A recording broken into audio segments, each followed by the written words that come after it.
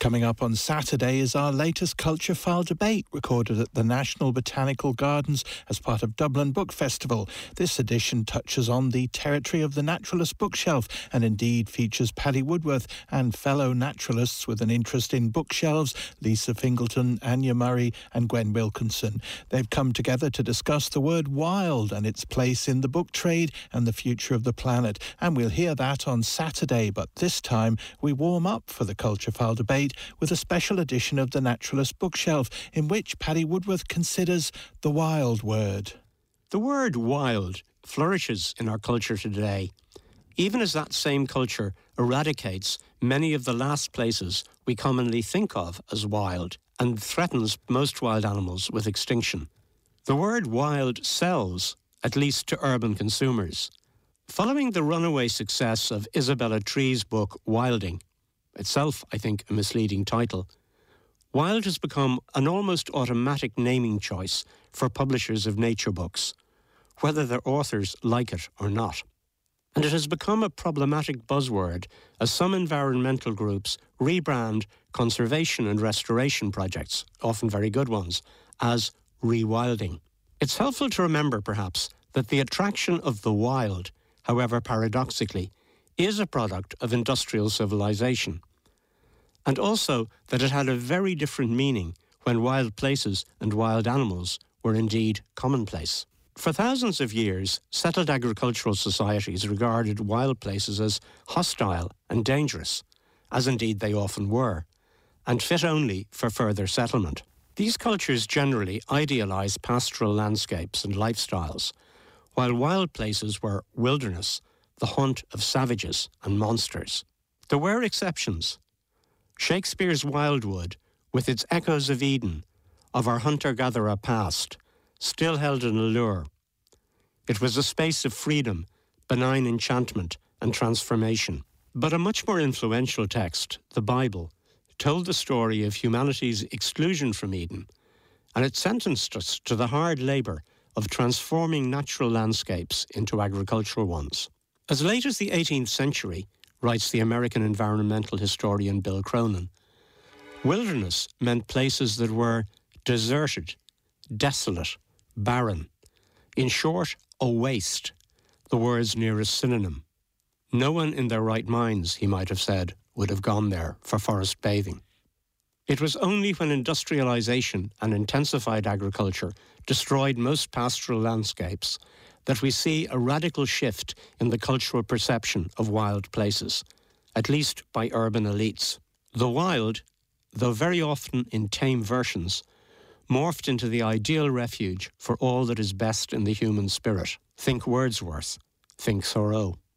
The movement towards wilderness itself, real or imagined, took a much more radical turn in, where else, the Wild West, with the creation of the great American national parks. These very novel institutions depended, however, on erasing other human civilizations from iconic sites like Yellowstone and Yosemite. Yet these indigenous civilizations had managed these landscapes over millennia and did not regard them as wild at all. John Muir and Teddy Roosevelt were key figures in this movement, and their banners were picked up again in the 1970s by the group of deep ecologists who coined the concept of rewilding precisely in the American West. Some of the problems with their focus on a supposedly non-human wilderness are identified by Bill Cronin. In its flight from history, in its siren song of escape, in its reproduction of the dangerous dualism that sets human beings outside of nature, wilderness poses a serious threat to responsible environmentalism. And he continues, "It is not the things or places we label as wilderness that are the problem. For non-human nature and large tracts of the natural world do deserve protection. But it's rather what we ourselves mean when we use the label. The idea that nature is most natural, when unimpacted by humans, fails to grasp the now universal extent and depth of those impacts. The superficially attractive idea that the natural world flourishes best when simply freed of human presence often only results in accelerating extinction. Effective management of invasive alien species and of climate mitigation are crucial for effective conservation and restoration. But perhaps the most critical problems with the unreflective use of the words wild and wilderness lies in the cultural insensitivity of some of those using them. The romantic turn towards a positive perception of the wild has indeed been vital in helping our societies appreciate the spiritual and material values of diverse ecosystems and the imperative to conserve and restore them. But it has been mainly influential among urban cultures.